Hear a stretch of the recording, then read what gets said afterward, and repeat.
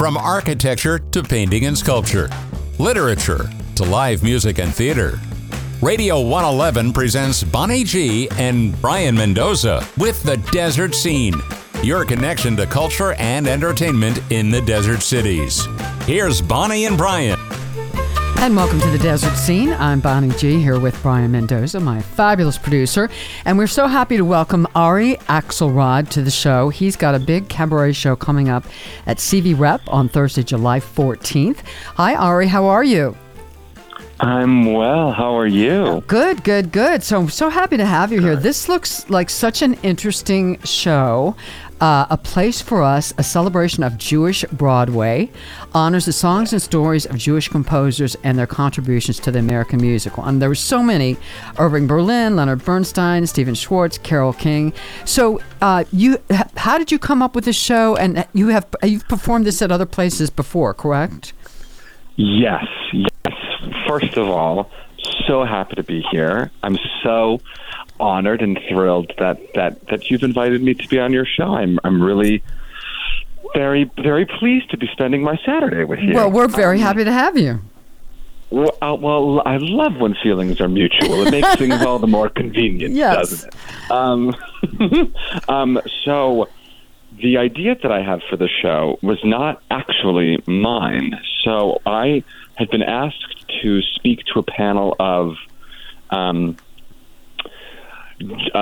Jewish students from the Eastern Michigan University's Jewish Studies Department. They were in New York on a trip seeing what Jewish life is like in America, and they wanted to talk to somebody who was Jewish and in the arts. This is probably in the spring of 2018, and the head of the department and I are both borderline obsessed with West Side Story. And so after this talk back was done, he and I grabbed a drink and we were talking about Leonard Bernstein and how proud he was of his Jewish identity, and then I started monologuing about all the Jewish intricacies that are kind of woven into all of Bernstein's works. And the head of the department, Marty Schichtman, said, you should really do a show about this. And I laughed, and I said, nobody would come. Are you kidding? Nobody would come. Because I had experienced a lot of anti-Semitism when I was in college, and I was just like, no one's going to want to come and see me do a show about the Jewish influence on musical theater. And he said, well, I will bring you to Eastern Michigan, and I'll have you just build the show and do it for us. And so at the beginning of October 2018 at Eastern Michigan was the first time that I did this show. And the next day I reached out to Jim Caruso and Johnny Valenti at Birdland in New York and said, you just opened your new theater space. I'd really love to do a show there. And they said, well, what shows do you have? I said, well, I just did this, Jewish Broadway thing. And they're like, great. January, the date's yours. And then I did it 3 times at Birdland, once with Tova Feldshuh as my guest. Oh, great. And then since then, I've done it at the Beach Cafe in New York, the Green Room 42 in New York. I've taken it to Boca Raton 3 times, St. Louis twice, Chicago 3 times, back to Michigan a few times, and now the West Coast debut at the Coachella Valley Rep. Excellent. Well, that's so exciting. And I want to I've been looking at your credits, which are pretty impressive. Then lots and lots of shows: Les Mis, Assassins, Into the Woods, Carousel, West Side Story, Hairspray, and you've worked with some amazing cabaret icons: Tony Award winners Faith Prince, Christine Ebersol, Anne Hampton Calloway. She's done a lot of stuff here in the desert. Tova Feldshuh, Marilyn May, wonderful. I mean, you've had just an amazing career. Talk a little bit about how you started. Did you start singing as a kid? Did you always know that you wanted to do this? Not even remotely. It's a great question. I started playing drums when I was in kindergarten. My brother, who's 2 years older than me, he was and still is a fantastic actor, singer, dancer. And he was getting all of the attention when I was a kid. At least this is my perception. Yeah, okay. How it actually went. But, you know, the family would go to see his shows, and not so much my drum recitals, even though I'm sure they also came to my drum recitals. Yeah. But I thought, you know what, screw that. I want some of this attention. Yes. And then over time, after I, just kept doing shows, I fell in love with it. And now my brother actually lives in Los Angeles and will be at the show in July.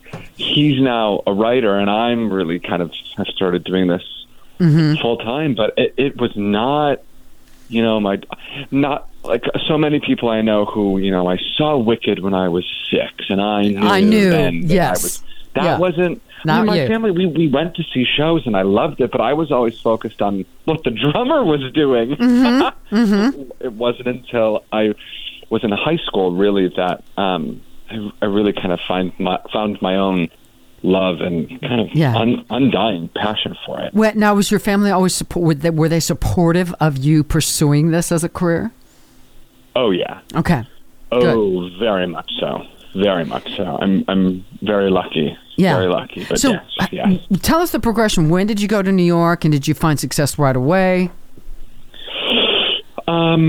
So I moved to New York. It's a really great day to move to New York. I moved to New York on September 11th, 2016. Wow. Really, what a day. What a terrible day to move to New York City. 15th anniversary. Yeah. But did I find success right away? I don't know. It depends on how you define success. I think for a lot of people, they have never found it. But, you ask anybody else, and the person who thinks they've never found it to somebody else, they've had it their whole lives. So right. I think for me, I'll say this. When I moved to the city, I had a goal. In the first 5 years, I wanted to get an agent, get my equity card, and do one solo show at 54 Below within my first 5 years in the city. I moved here in September, and by October of the following year, I had done a solo show at 54 Below twice. Excellent. I had gotten my equity card and my agent. So, but if you had asked me at the time, how does it feel to have found success? I would have said to you, I don't think that I found any success. Right. I hear you. Yeah. But that's how it's. I mean, I graduated college and moved here shortly thereafter. But I had met all of those cabaret luminaries, the titans of Broadway and TV and film and cabaret at the St. Louis Cabaret Conference in summer of 2015 and 2016, and I mean, that conference and those faculty members really changed my life. And I just kept in touch with them. And Faith Prince actually directed my first cabaret that I did. That is so fabulous. She was just extraordinary. Yeah. So I want to get some, just to make sure we get this in. So the show is A Place for Us, a celebration of Jewish Broadway. It's Thursday, July 14th, 7 p.m. at the CV Rep, and get tickets at cvrep.org. And I've got to read just a little bit of this description here. With a creamy voice, a sense of humor, and a fine theatrical sense, Ari will transport you to the streets of the theater district. I love that. What a great plug that is. And musical direction, Mike Stapleton. Now, is he your pianist? Is it just you and piano? Just me and a piano. I do one song where I accompany myself on the drums and the piano, but no bass, no drum set. It's mostly piano. However, Mike Stapleton can make an electronic keyboard that doesn't even have the 88 keys sound like a 50-piece orchestra. That's always helpful. So was it tough narrowing down what songs you were going to do? No. Okay. Well, yes and no. There were. Listen, if we were to do the entire scope of, from Showboat in 1927 to today, the show would be, as long as Angels in America Part 1 and 2. Right. And right. then some. There are some composers that I just didn't get to, and they're some of my favorite composers. But I think I first had to define what is Jewish Broadway. Is it highlighting the influence of Jewish liturgical music, highlighting that influence in Broadway scores? That I have to do. And then it's also who are the descendants of cantors and who are the descendants of, who are the immigrants and who are the descendants. It's kind of figuring out what is Jewish Broadway and then which composers really intentionally brought their Judaism into their works, and then which did it without even realizing that they did it, which did it by osmosis. So it was also, honestly, when I first did the show, it was, I have a few weeks to build this thing. What information do I already know? What songs do I already know? And then how can I shape those songs and stories together to create an arc? And then from there, it's been tweaking. The show was originally directed by Lena Katrakis, and since then, the first time I did it was October of 2018.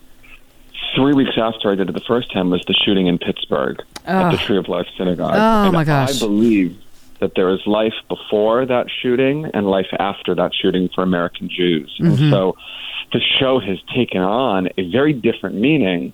Yes. The stories that lead into songs have completely changed to reflect life for American Jews today. So it's a really interesting question. Yes, it was easy to pick, and no, it has not been easy to pick, all at the same time. I don't know if that answers your question. Absolutely. No, it absolutely does. And by the way, CV, have you seen the theater? Have you been seen the CV Rep Theater yet? In person, no. Oh my Online, gosh! Yes, I've seen. You're gonna love it. I review plays here, and I've seen many things. It's fabulous. You're gonna love it. Well, Ari, we're running out of time here, but thank you so much for being here again. The show is A Place for Us. Ari Axelrod, a celebration of Jewish Broadway, Thursday, July 14th, 7 p.m. CV Rep, cvrep.org. Break a leg. Have a fabulous show. I'm sure it's going to be. And thank you so much for being here today. And thank you for having me. I'm really honored. You're most welcome. Have a wonderful day, and looking forward to seeing you here in the desert. All right, we'll see you guys next time on The Desert Scene.